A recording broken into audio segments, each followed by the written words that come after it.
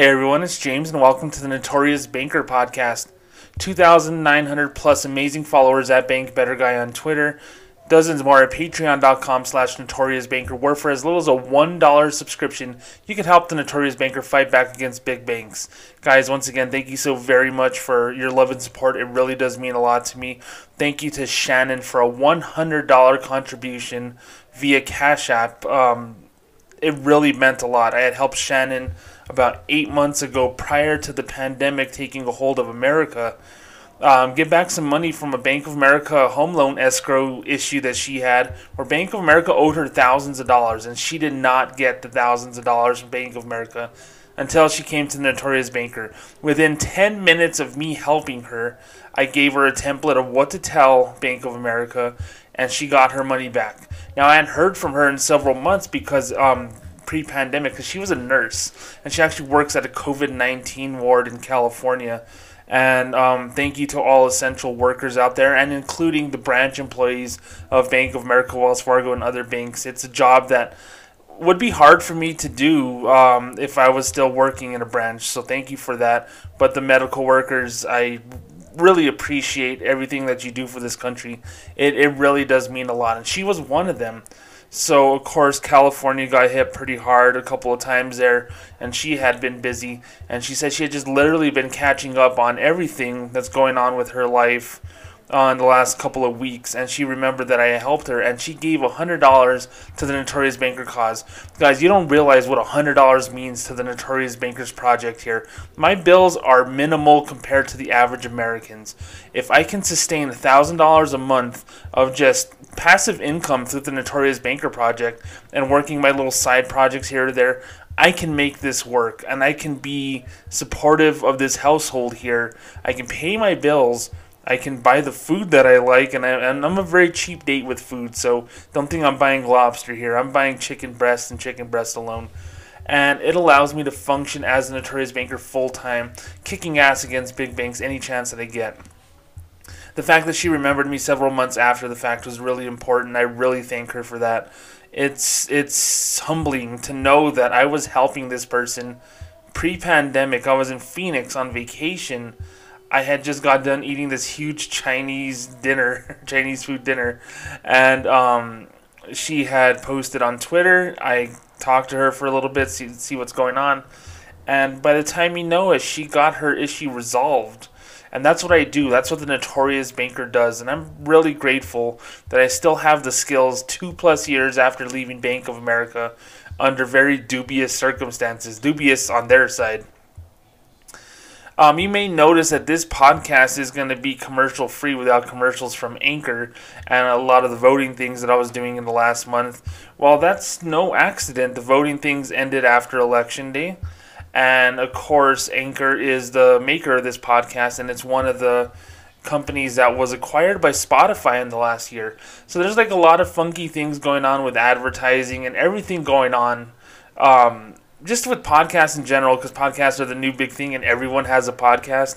I got to tell you a story about one of my classmates totally ripping off a podcast that I'm doing, but not about banking. It's just more kind of the same style, and I just found it hilarious. But anyway, since Spotify acquired Anchor, there's a lot of changes going on. And Anchor is kind of pausing the advertisements that they allow podcasters to make in between, commercial breaks and whatnot within podcasts. So that little bit of passive income that I've been thankful for the last year and a half is currently not there. It's going to be back soon, so I'm told, and so what everyone else is talking about. But it's not there yet. So I will tell you right now, this podcast is not generating passive income the way that it was about a week or two ago. I'm pretty worried about the short term, but long term, I know it's going to be good because I know we have a great podcast here, and we have had previous great sponsors such as Kasasa, among other companies. So if you run a company and you want your voice to be heard, it doesn't have to be a banking company. It could be anything that you're doing. I have a wide reach, and of course you know me on Twitter at BankBetterGuy. I know how to sell. I am a salesperson. I was a sales manager. So I can help your product, your company. I can help your statement get out there. please let me know at BankBetterGuy. DM me, the Notorious Banker at gmail.com. 575-322-4127. Leave a voicemail. We can talk business. We can talk about placing advertisements in this podcast to allow the Notorious Banker to function a little bit better, have a little bit more revenue, and also to help push your product to the next level as well. And to the listeners of this who fast forward through commercials, you got to understand one thing. Whenever you have commercial skip on TV, or whenever you're fast forwarding through commercials, or skipping out commercials on YouTube or whatever, you got to understand people pay a lot of money to put those things there.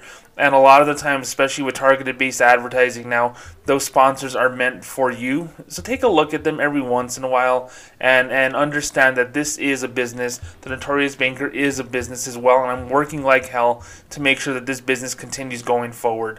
So if you have a company you'd like to advertise on the Notorious Banker or any of my platforms, please contact me. Otherwise, contribute to the Notorious Banker on Patreon, patreon.com/Notorious Banker. I also accept Cash App or Venmo, of course, no Zelle, because Zelle is evil. We're going to talk about a couple of things today. I had a lot going on with EDD, the unemployment in California going on, and I do want to do a standalone podcast about that because I plan on doing a video as well.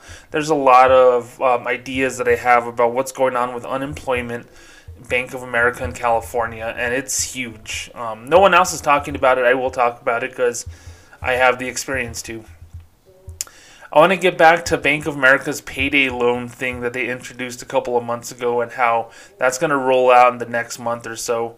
The CFPB, the Consumer Financial Protection Bureau, made an announcement a few days ago about the proposed product, the small dollar loans product, and why I think it's short-sighted and why I think the announcement that they made is kind of detrimental to customers instead of beneficial to them, and I'll tell you why.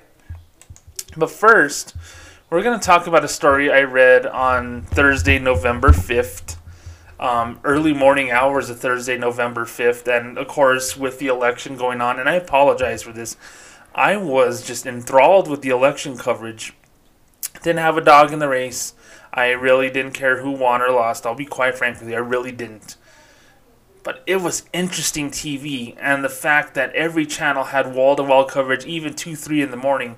All the network stars with, Fox, CNN, MSNBC were all there late night hours, and I just thought it was really cool, and it just made for interesting content, and I got sucked into it, and I didn't sleep for a few days, and it was really stressful and everything, and I'm never doing that again, to be frank with you, unless it happens again the same way that it did in 2020, but we'll see in 2024, I guess. But I read this story about Wells Fargo on Thursday, and it just freaking pissed me off. And basically, they decided that they're going to freeze raises for high earners at Wells Fargo. All the big shots are getting their pay freezed, and it's like, we're cutting costs. And the fact that there's a news story about that, and the underlying impact of all the Wells Fargo cutbacks is about 50,000 people are going to lose their jobs. And the headline is the top earners are going to have a pay freeze, is such an idiotic thing that I had to do a segment on it. So after this brief promotional consideration, we're going to talk about Wells Fargo's plan to cut back a little bit more. And we're going to talk about freezing raises for high earners. Why that just looks bad. It just looks even worse than what's going on at Wells already to begin with. And then we'll talk about the Bank of America loan thing as well. So please stick around. Alright, my friends, we're back with more Notorious Banker. So Wells Fargo, of course, in the news always. I mean, when are they not in the news for bad shit? I mean, it's horrible. It's terrible how Wells Fargo just always seems to be Wells Fargo in the news. And I just laugh at every story that I read, and every story that I read is just one more, all I can say is they just fit the stereotype of what people think a big bank does. Screw over customers, cut back on jobs, cut back on service, and kind of, they're kind of tone deaf to the way that a big company should act. And I know people talk shit about other companies as well. I'm sure there's a Walmart podcast where people talk about horror stories of working at Walmart or horror stories of being a Walmart customer. I'm sure there's car dealership stories out there, or just real estate, any of this stuff. I just think that everyone has something to complain about. My thing is to complain about is banks. But when Wells Fargo does stuff like they're doing, it just makes it so easy. And with Wells Fargo, of course, you always want to look at the underlying story. And the underlying story is the fact that with their unauthorized account scandal, fake account scandal, we've been over that a million times. With their unauthorized account scandal, it's probably led to 1 million people being impacted that weren't customers. I'm talking about the 5,300 people that were fired in 2016 as part of the unauthorized account scandal. They have family members, they have dependents, and then those dependents have friends and family as well. And those relationships get impacted. And then, of course, the 50,000 plus people about to lose their job over the next couple of years because Wells Fargo is trimming the fat, cutting back $10 billion a year in spending. It's really, really... And I think they just say, fuck it, we're just going to do what we do. And I can appreciate that attitude. I always fancied myself a person who just wanted to do what he wanted to do. Damn the consequences. Like right now, I'm recording a podcast, and my window in my office is wide open. You know why it's wide open? It's 60 degrees outside. I've been waiting for a day where the high is 60 degrees for the longest time, and it's sunny outside. Winter is upcoming in New Mexico finally, thank God. I was doing podcasts in 107 degree heat with this room feeling probably just as hot, sweating through my chest and my back, and my legs were sweating. It's gross, but I did it for you. I did this podcast for you. But right now, I don't give a shit. The window is open. I can hear cars on the side of my road right here because I live kind of by a stop sign. And if you hear a car whirring by when I'm talking, well, you know what? I'm marching to the beat of my own drummer. This isn't the most, effectively produced podcast out there. It's just James and a microphone. So if you don't like it, well, tough cookies, okay? But Wells Fargo seems to have, by the way, I just got to tell you, it's fresh in here. Wells Fargo seems to have just that attitude. And I can respect it to a point. But when it causes people to lose their jobs, when it causes people to lose confidence in the companies where their money is held, it's really, really bad. And I'm going to read two stories here. One is from WSOC 9 in Charlotte, North Carolina. Wells Fargo is one of the biggest employers in Charlotte. 20,000 plus employees work in Wells Fargo in Charlotte, North Carolina, including that one guy from the stealing money from the bank vault when he posted all of his thievery on Facebook. That was hilarious. And that was almost a year ago, if you can believe that. WSOC says the Charlotte region's largest employer in the financial services sector, Wells Fargo and Company, is freezing raises for the company's top earners, according to a recent report from Bloomberg. That's as the San Francisco-based bank is looking at compensation in its effort to reduce annual expenses by $10 billion under CEO Charlie Scharf. The latest move will halt increases in base pay for the coming year for employees with an annual salary of more than $150,000. Damn. Now let's go to Yahoo. This is the Bloomberg article. And it says Wells Fargo and Company plans to freeze raises for top earners as the bank's new leadership team retools compensation practices with a close eye on costs, according to people briefed on the plans. According to managers in the conference call on Wednesday, Wells Fargo will halt increases in base pay in the coming years for employees making more than $150,000. It's the second time in a few weeks that the firm has sought to limit the expense of rewarding well-paid employees. The move is part of an effort to support lower-paid staff while the bank navigates its economic environment and its own restructuring. CEO Scharf took over last October, has embarked on a cost-cutting spree aimed at shaving $10 billion in annual expenses. Already, the company has stated workforce reductions can ultimately number in the tens of thousands. The bank aborted an attempt last month to stop matching contributions to its 401k retirement system for employees who earn more than $250K a year. Okay, so they screwed over rich employees twice. The 401k thing, it's pretty bad because you know what? There is no pension at Wells Fargo or Bank of America. You have to put in order to have a comfortable retirement. and Bank of America matched up to 6%. I believe in Wells Fargo is probably the same. But of course, if you make $250,000 a year and you're contributing 6%, that's a good chunk of money, and you multiply that by thousands of employees, then it gets a little bit expensive for Wells Fargo. So they were wanting to cut costs, and they got some pushback on that. So they decided to freeze pay for people making more than $150,000 a year. Now here's my rant. Okay, so we'll talk about the lower paid employees in a second here. But when you're making $150,000, even if you're in a big city, even if you're in a San Francisco or Los Angeles or New York, you're okay. You may not be wealthy in those big cities.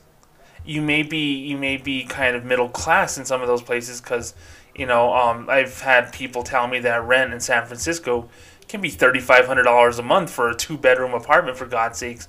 So yeah, that's a lot of money. It's a lot of money to live there. Gas can be $5 a gallon for all we know. You go to a convenience store, milk is $6 a gallon. It's weird how some people in the city just love the city, but they love paying all those extra things. But you know what? There's people making $150,000 a year that live in a place like Dallas, Texas, that live in a place like Phoenix, Arizona, where you can live in the suburbs and it's relatively cheap. You can get a $200,000 house for about $1,200 a month if you get the right percentage and the right mortgage plan and everything like that. So $150,000 a year, you can be living large, okay? To me, $150,000 is inherently wealthy. The highest point my wife and I had salary-wise was my last year at Bank of America, and it was like her 5th year at New Mexico State University where she works, where combined we probably made about $80,000.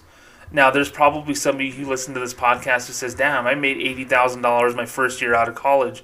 Well, number one, screw you. This podcast is probably not about you. This podcast is for the working class, the people who aren't as lucky, who aren't even educated for that matter. And I'm college educated, as is my wife. She has an MBA, for God's sakes, but $80,000 combined is what we made. And honestly, we went to Vegas 3 times a year. We went to every concert we ever wanted to. We made trips to Phoenix. We've taken trips elsewhere, Denver and whatnot. We've experienced all these vacations, all this fun stuff as people in our 20s and in early 30s now for her and late 30s for me. We've lived our life the way that we wanted to, and we've never held back. We didn't overspend, though, which meant we had a lot of money. We thought we had a lot of money. We bought a house. We were able to pay a mortgage. We were able to have DirecTV with HBO and everything, and it's a great life. The fact of the matter is, if someone is making twice that amount, and yeah, I know it's different if you have kids, okay? I understand that it's different if you have a wife or a husband who's needy, who needs a $500 coat or a $500 Michael Kors bag or whatever, hey, like, I want to buy a barbecue grill and it's only $1,200, but we'll use it every weekend, and then you never use it. Yeah, people have, weird relationships with their spouses and significant others and family and whatnot, so they know how to spend that money as well. But $150,000 a year is a shit ton of money no matter where you live in this country. So the fact that the pay is being frozen there, and let's just say that the pay is being frozen, no pay raises this year, maybe not next year as well, and you make $150,000 a year and you make a 2% increase on your pay year over year. Well, 2% of $150,000 is a $3,000 a year raise. I never got a $3,000 a year raise at Bank of America. The most I made was $45,000, and about $4,000 of it was bonus income made by overselling the shit out of customers. So 1/4 of what these people are making that are getting a pay freeze is what I made a year. And I probably worked 10 times as harder as they did. And that's upsetting to me. And it should be upsetting to the tellers, to the personal bankers, to the branch managers even, because I've never met a branch manager at a major bank that made more than $70,000 a year. Now, I could be wrong. Maybe in the bigger cities they make 6 figures with bonuses and whatnot. But my branch manager made 50 and I made 45. It wasn't that big a difference. Would I take 45,000 and have my sales manager job, or would I only take 5,000 more and be responsible for the whole branch? Fuck that. She could have the whole branch. I'll manage sales because I know what I'm good at. I'm not good at operations. So the fact that they're freezing pay may come as I hate this crap. to people who make exactly $150,000 a year. Maybe those people are younger. Maybe those people are on the come. They're up and coming. They're rising stars, and they want to be CEO someday. They want to be CFO someday. And here's the two-part problem with Wells Fargo, and it really is all about the future here, especially with Sharf. He makes $35 million a year, okay? That's how much he's roughly making, the highest paid CEO of all the big banks. If he says, well, I'm taking a pay cut or I'm freezing my pay, well, good for fucking you. You make $35 million. You make as much as LeBron James does on the basketball court, for God's sakes. And you know what's funny? Like, there's NBA players who make $25 million a year, and they'll take a pay cut to go win a championship. And we've heard that before, where they'll say, hey, I make $25 million a year playing for the New York Knicks, but I took a $5 million pay cut to make only $20 million a year so I could go play with the Golden State Warriors and win the title. They're just throwing these numbers around like it's nothing. If taking a $5 million pay cut was detrimental to them, they wouldn't have done it. But they know that this is all monopoly money anyway, and they're making a shit ton of money as well. So losing that much, it was like, well, I never had it, but at least I have the glory of winning a title. That's what Sharf is doing. Sharf is going to continue to make $35 million a year, and whenever he makes an edict saying if you're $150,000 a year or more, you're not going to get a pay raise, he's not thinking about those people as, oh, they make a lot of money. Do you think Sharf could survive on $150K a year? Fuck no, he couldn't. So he is living large, and the CFO Shrewsbury, and all these people who make seven figures or more are going to be fine. The $150,000 plus targets a few select people here, and it targets a bunch of people who expect to move their way up the ranks, and who are already making $150,000 a year, and maybe they're younger than me. Maybe they're in their late 20s or early 30s. And they're like, well, I can go work for Goldman Sachs and make twice as much, or I can work for a hedge fund and make this much money. I really think what Wells Fargo is doing is kind of what Bank of America is doing.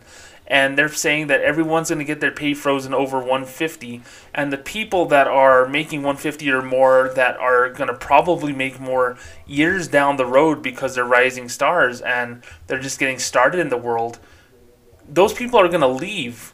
It's getting rid of people by attrition. They're going to quit, and they're either not going to fill those positions again, that are the people that are leaving, the execs that are leaving, or what's going to happen is you get someone in there that's horribly underqualified for the job and you lowball them. You say, hey, you can be an area manager for the area of New Mexico and Arizona. Your starting pay is going to be $100,000 a year. And you undercut the shit out of them. You undercut the hell out of them because the person you were paying was younger than them and making more money than the person you're going to replace them with. That person's going to say yeah, and they're going to overwork themselves for a lot less money, and no one's the wiser. That way they cut costs. That way if Wells Fargo ever succeeds years down the road, then that person will grow a little bit older with the company and then earn $150,000, $200,000 or more as they work their way up the ranks, and then that's a way of effectively cutting costs year over year. Hope I make sense with that. But I really think that's the way they do it. Now, to get back to something that we've talked about many times in previous podcasts, Bank of America announced the $20 an hour minimum wage to be effective in 2021. And then on the onset of the pandemic, they decided to just let people earn $20 an hour going forward. And of course, they had the bonus pay and stuff like that. But everyone was applauding that, saying, oh, good for Bank of America for looking out for the little guy. The starting salary is $20 an hour. That's $41,000 a year or whatever. Good for them. They're really looking out for those hard-working, working-class folks that they have in branches. No, it's not like that. It's totally wrong. So a lot of people don't realize that I made $8.25 an hour when I was a teller, okay? It's not going to go up 250% over 15 years just because Bank of America is swimming in cash. It doesn't work that way. Instead of actually saying the news correctly, it's not a $20 an hour minimum wage for everyone that works there. No, what's happening is they're converting teller jobs to something called relationship banker jobs, which is essentially a salesperson or a personal banker. And they're going to make $20 an hour, yes, but they're also going to have a sales goal. And if they don't hit that sales goal, they're out on their ass. Being a teller is hard work. I'm never going to denigrate that. But you're not going to be paid $20 an hour to be a bank teller there. You may have teller duties, but you're not going to just sit there, smile, and take deposits. It never was like that, but people perceive it to be that way. But no, that person making $20 an hour is going to get their ass worked off for little compensation. $20 an hour to open accounts for a billion upon billion-dollar company. And what's shitty about that is the bonuses RBs get relationship bankers is a flat $500 like bonus or something like that. They don't get anything. Personal bankers or relationship managers, my old job, can get whatever they get based on revenue. While relationship bankers just get a flat stipend at the end of the quarter if they hit their goal. And that's at the manager's discretion, the branch manager. So if you have a branch manager that just totally hates their RBs, they can fuck them out of that bonus as well. And they're still going to make $20 an hour and still be horribly underpaid. Wells Fargo's going through that with this freezing pay stuff here. You know, someone making $150,000 a year, I am not going to cry any tears for them because they can find a comparable job at another company that pays them at least that amount. I can't tell you what I would do with $150,000 a year. It's like $3,000 a week roughly. I'm not good at math. I worked at a bank, ironically enough. But $3,000 a week. I honestly, I probably would develop a gambling problem or a drug problem. I'm serious. I'm not joking. Now, I would probably spend it a lot on supplements and stuff for weightlifting and whatnot. But $3,000 a week-ish, my groceries are nothing. I am not kidding. I spent 41 cents on groceries this week. 41 cents. I am a coupon queen. I know how to clip coupons. I know how to strategize whenever I go to the grocery store to make sure I pay literally pennies anytime I go. 41 cents, that's it. That's all I've paid. And I'm probably going to spend no more than $1 on groceries. I put $35 of gas today, and that's the end of my spending. I'm going to pay the bills, and that's it. I'm spending $36 out of pocket for stuff that I don't necessarily need. It's amazing. What would I do with that money? I would have a hell of a retirement if I banked basically $2,000 a week. I can't even fathom that. And even if I was a millionaire, I'm like, I'm saving $2,000 a week. Holy crap. Bring over the designer drugs at that point.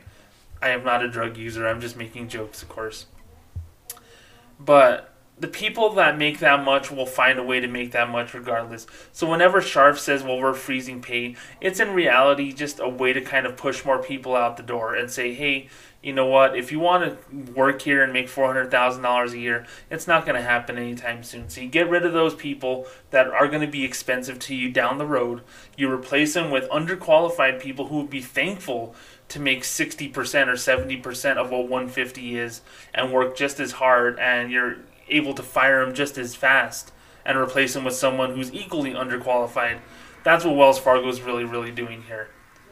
Now, to tie it all up in a bow here, talking about all this, these excessive amounts of money and this money that's theoretically a lot of money for a lot of people, except those people up top. And the fact that this story in Bloomberg says the move is an effort to support lower paid staff while the bank navigates the economic environment and its own restructuring. The company announced basically last month that they're going to reduce the workforce. And it can literally be up to 66,000 jobs according to one report that I saw. But maybe at least 50,000 jobs. How are you supporting those lower paid staff? I don't get it. Are you supporting the remaining ones after the other ones are being laid off and their jobs are no longer there? I don't get that part of the story whatsoever. And it really pisses me off. Because you're saying that, hey, I'm not making any more than the $35 million a year to help the little people. Well, if you wanted to really fucking help the little people, you would make $15 million a year, and then that $20 million can be dispersed over several hundred employees that you theoretically wanted to help, Sharf. I know that's not the way big business works, but I'm just kind of looking at it as a layperson, but also someone who's familiar with the banking industry. And you see someone in a very nice suit, and I used to say this just, I know it's kind of a stereotype, but I don't care. I'm from southern New Mexico, and I am Hispanic, so I have the right to say this. Anytime I used to see someone in a suit or a tie, as a little kid growing up in Socorro, New Mexico, I immediately thought that person was a millionaire. It doesn't work that way. People wear fucking ties at Olive Garden now, for God's sakes. So I understand the thought, the Hispanic perception, or the people who are working class or poor. They see someone in a nice suit, and I would wear a $300 suit to my Bank of America branch, and they see that person, they're like, well, he must be well off because he dresses nice. Look how shiny his shoes are. Look at that tie. That tie looks really nice. It's an eye catcher. No, you may feel like $1,000,000, but those people make nothing. Okay, and I know the perception is that hey, these tellers, these bankers are going to be okay, but they're really, really not. I really want people to know that people inside the branch are struggling.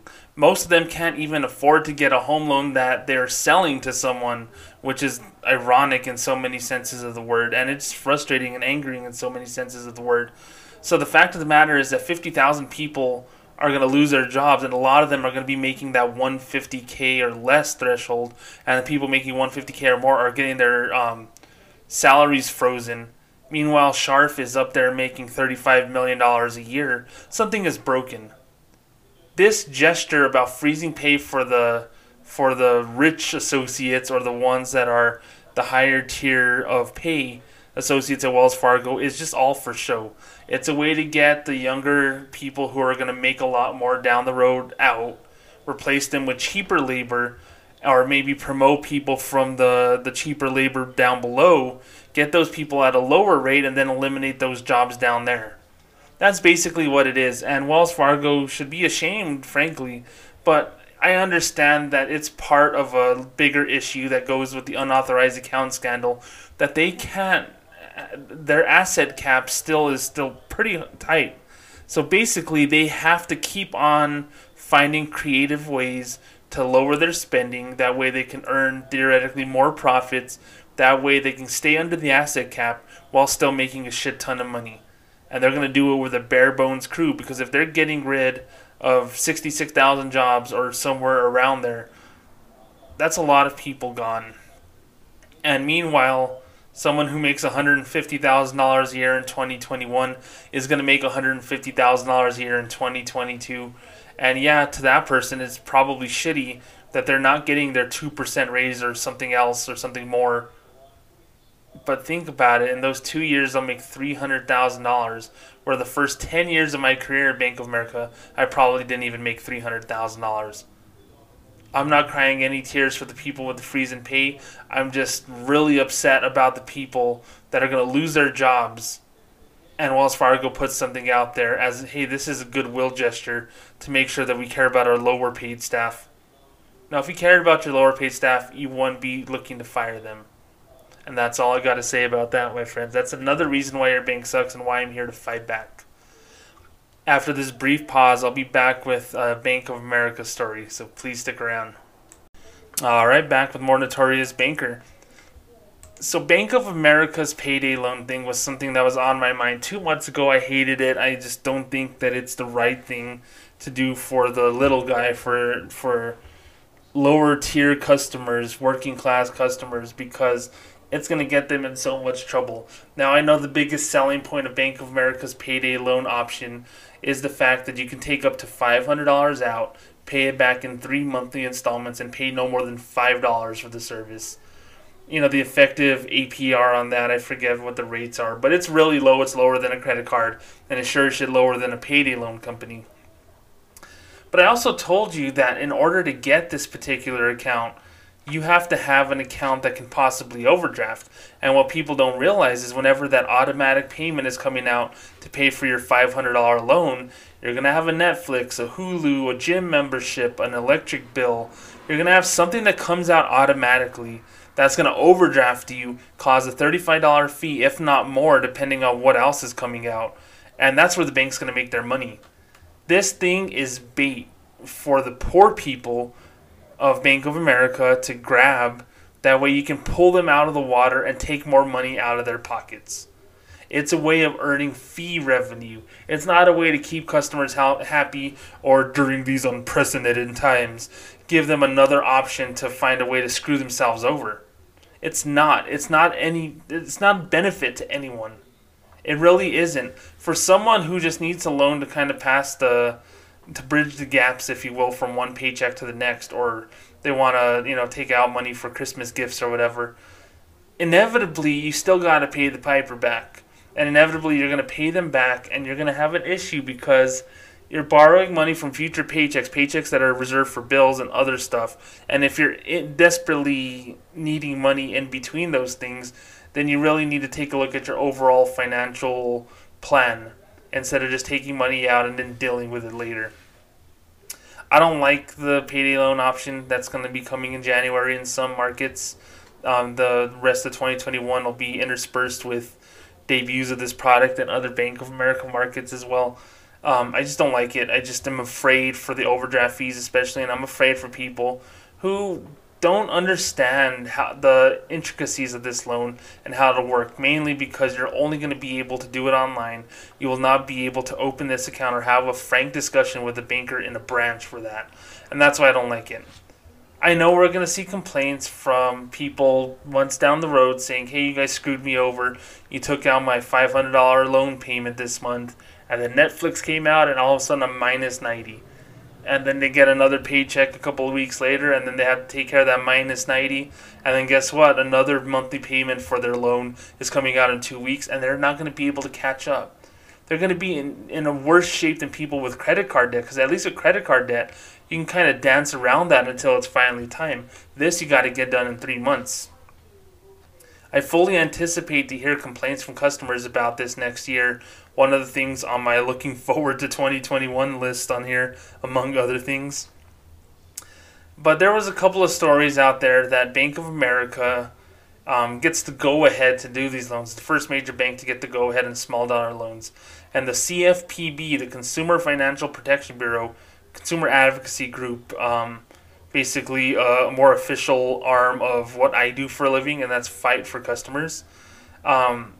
They were in the news a couple of days ago with this, and I'll read a story from Bram Berkowitz of Motley Fool here. And it says, Bank of America checking account customers will soon be able to take out small dollar installment loans of up to $500 to be paid back in 3 months. The Consumer Financial Protection Bureau, CFPB, recently issued the bank a no-action letter for the proposed product, providing increased regulatory certainty that the CFPB will not issue an enforcement action to Bank of America for the product. This ultimately makes Bank of America the first major bank to receive a no-action letter about small dollar loans, according to American Banker. So there's a lot of these weird technical governmental terms that I didn't know about, and I know I push myself as this well-rounded person. I don't know everything, okay? I know the way things work in a branch, but when you start getting into fancy language there, I gotta just check a couple of things out. So I went to the CFPB to see what an enforcement action is. I mean, it kind of sounds like it's something bad.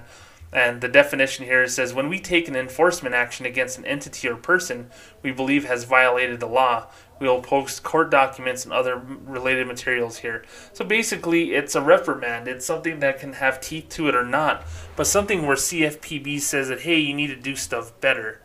So the fact that the CFPB said that they issued a no-action letter saying we're not going to fault you for offering this loan product, and it says that there's certainty that they will not issue an enforcement action to Bank of America, is basically giving them the go-ahead saying, hey, we don't think you're doing anything wrong with this, so go right ahead and offer this product. Well, of course, I don't believe the intent of Bank of America is to overdraft people and cause them shit tons of fees, because that just leads to a more negative experience at that. But they got to understand that that's going to be an underlying byproduct of everything that's going on with these, quote, payday loans here. The fact that the CFPB says, well, there's probably nothing that can go wrong with this, they're totally blind. They're totally blind, or, I hate to say it, they're just a talking piece, a mouthpiece for the big bank industry at that point. Wells Fargo, Bank of America, CFPB, whenever someone says on Twitter, I'm going to file a complaint with the CFPB against you guys are ridiculous. I never see any teeth to that. I never see someone succeed in getting someone to help them against Bank of America or Wells Fargo. That's why I tell people whenever they need help with me, I was like, go ahead and do your complaint. I said, it's not going to help you today. It'll help if 1,000 people say the same thing about the bank over the course of a few months or whatever. So I always tell people to do it, but just don't expect all these things to happen. So when CFPB says, well, we're not taking any action, we don't think there's enforcement actions here, they haven't seen the product in action yet. My whole theory is the fact that Bank of America is offering this product, and it's going to cause people to overdraft their accounts even worse than they would if they just didn't have the loan in order to pay their bills. I think there's a responsibility for big banks out there not to get people into deeper debt in this way, because it's different than a credit card in the sense that a credit card, you have a piece of plastic and you have the desire to not have to use it, you won't. But with this loan thing, you get this money and it goes into your account while you're on an installment plan, even if you don't want to. Yes, you can pay it all back in full here, but people don't do that. And then people are going to be blindsided. They're going to forget that their first loan payment is December 1st. And then they're going to wake up and go, oh shit, I have no money. That's what I'm worried about. Because you can't just throw a monkey wrench, you can't throw a new bill into the equation whenever you're hurting for money. If you have a fixed income, especially if you're Social Security, disability, you have a pension, retirement, or whatever, and your budget is set, it's fixed, or maybe there's a little variance there, but your money is set, and you know that Social Security is only going to pay you $720 a month or whatever, and you got to make do with that. You just can't automatically take out $500 from somewhere and incorporate a $170 monthly payment into your budget. Especially if you're in Social Security, $170 is literally like a fourth of what you make. It's ridiculous. It's not going to be feasible or a viable option for a lot of people. The fact that CFPB can't see that, or maybe they're just waiting for people to get complaints and then they'll talk about it a year or two from now, is the most disheartening thing, because I can tell you what's going to happen just from the people who have asked me for loans at Bank of America whenever I work there, whenever we didn't offer such a product. I know there's going to be a viable market for that, and yes, Bank of America is not going to approve everyone for that, which is a blessing, but it's also shitty because it tells you that they deny people the right to build their credit. Yeah, okay, let me rephrase that. It's not a right, it's a privilege. You need to take care of it. But most people can't even get to the starting line because of big banks. And now all of a sudden you're going to give them a payday loan that they don't really understand. They just know that it's available to them. And they're thinking short-sighted, like, hey, $500 can buy me a 75-inch TV at Walmart during Black Friday. No, you shouldn't do stuff like that. And, just because you can offer up to $500 doesn't mean everyone should get $500. That's the problem I have with anything with this product here, is because it sows the seeds of uncertainty in my head that everything that's going to be going on with this product is going to be on the up and up. I don't think so. Like I said, the fact of the matter is you have to have an account that is able to be overdrafted, which means the one account that they pride themselves on, the safe balance checking, which avoids overdraft fees, is not acceptable for this product, which means that they've had a conversation about, hey, we need to put something in there where you can overdraft. Well, why is that? Why can't you link it with safe balance? What are you trying to hide, Bank of America? Why are you putting someone in a $12 a month account that would be $12 a month if they don't have $1,500, which they don't, which is why they're asking for the money, or direct deposit, which a lot of working class people don't? In order to get this loan, where if you get your money out from their account, and then all of a sudden anything automatic, anything electronic, the same shit that you talk about to your customers comes out, it'll lead to an overdraft or a return item fee. And for every transaction that hits, it can be $35 a transaction, up to 4 per day. And a lot of those companies will try to resubmit their automatic payments a couple of days later. And you get into this vicious cycle of owing several $100s to a bank just because you forgot something. And an honest mistake is an honest mistake, but banks don't look at honest mistakes as oh, that's your problem, not mine. No, they look at it that way. CFPB taking no action on this, I understand it. I understand, because there's no evidence of all this going on. I'm just merely telling you what's going to happen, just from my experience. And I know that in the coming months we're going to talk more about this, but the fact of the matter is this, okay? Bank of America is offering a product, and they say they're payday loan style type of loans here. the people that dealt with payday loans in my neighborhoods over the years were the people who couldn't take money out, who literally needed every penny that they had in their pocket and maybe more to sustain their way of life, their cost of living. But giving someone an option to take money out that they don't have and make them get an account that may charge them a fee for not having enough money or possibly overdrafting their account, then that's where I think it's a little shady. I'm going to give CFPB a pass on here because it's like what they say in the NFL when there's no conclusive evidence to overturn a call whenever a coach challenges a bad play that they see on the field. The referee will say, well, there's no conclusive evidence that this happened, so the call stands. I think that's what CFPB is doing here. They're just saying, you know what, from the looks of it, it looks good, but we're here if something bad happens. While CFPB, I could tell you in 2021 something bad's going to happen, so keep on the lookout for that. I'm going to give you a pass on this one because there's really not much that you can do and punish someone for making the effort until you see it in action. But all I can tell you is this thing is bad news, and to anyone who maybe doesn't have a credit card who listens to this podcast, who's usually good with their credit, and they're contemplating this particular product, I recommend totally against it. Do not accept this product one bit. It will screw you up. All I can tell you going forward is stay tuned on this because it's going to roll out in less than 2 months, and I am curiously optimistic about the end result of all of this bullshit that Bank of America does to find a way to nickel and dime customers all the more. So stay tuned on that. And you know damn well the Notorious Banker will be here for that in the future. But as for right now, I am gone. I am going to enjoy this cool weather. I'm going to have lunch.